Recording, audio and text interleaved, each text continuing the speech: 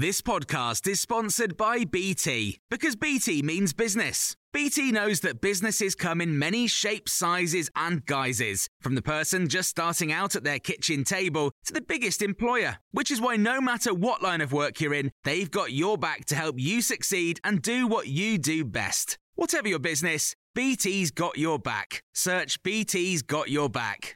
This is the Times morning briefing on Tuesday, the 26th of September. I'm Jenny Barsby.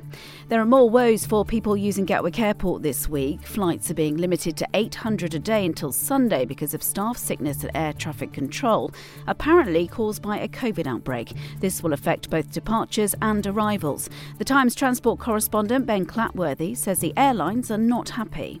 Airline bosses are incredulous at this idea that it's simply a COVID outbreak, and that the problem is that there's a mixture of short-term sickness but also people that have been signed off long-term who are unable to be replaced or let go. The prisons watchdog's warning that Pentonville, one of Britain's oldest jails, remains an unfit place for prisoners to live and be rehabilitated. Its population has surged to 1,150 inmates, far exceeding its intended capacity. The main issues are cramped conditions, lack of hot water and heating, and vermin.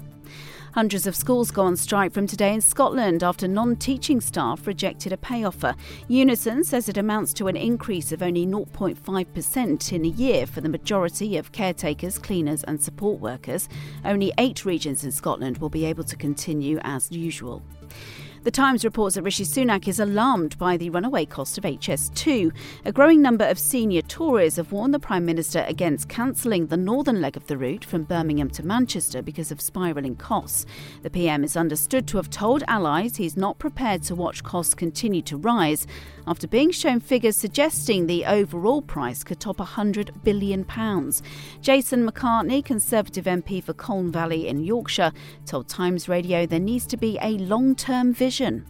Explain to people, yes, it's a lot of money, but we're going to create quality jobs. We're going to use British steel. Is there a way we can start building from the north now and connecting down to Crewe, and show people how it will connect with their local services and then give us the kind of connectivity that London gets every day? The Home Secretary is calling for changes to international refugee rules, questioning if they're fit for our modern age. In a speech in Washington this afternoon, Suella Braverman is expected to say the asylum system is unsustainable. She's also thought to say that being gay or a woman and fearful of discrimination shouldn't be enough to qualify for protection. The Times Home Affairs editor Matt Dathan says the Home Secretary is calling for changes. She's saying the Refugee Convention of 1951 is outdated. It was designed to deal with a world that was still recuperating from the Second World War. And she's basically saying, look, with the refugee crisis as it is today, you can't use a convention that was designed 72 years ago. And Bruce Willis's wife has spoken out about the actor's dementia, saying it's hard to know if he is fully aware of his condition. The 69-year-old, best known for his role in Die Hard, was diagnosed earlier this year. In an interview, Emma Hemming-Willis said what she's learnt is that the disease has affected her whole family. You can hear more on these stories throughout the day on Times Radio. Acast powers the world's best podcasts. Here's a show that we recommend.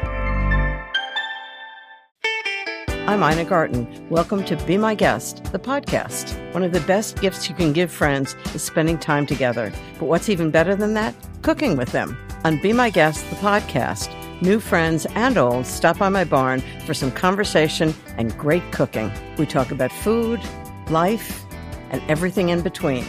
Listen to Be My Guest, the podcast with me, Ina Garten, and join us wherever you get your podcasts.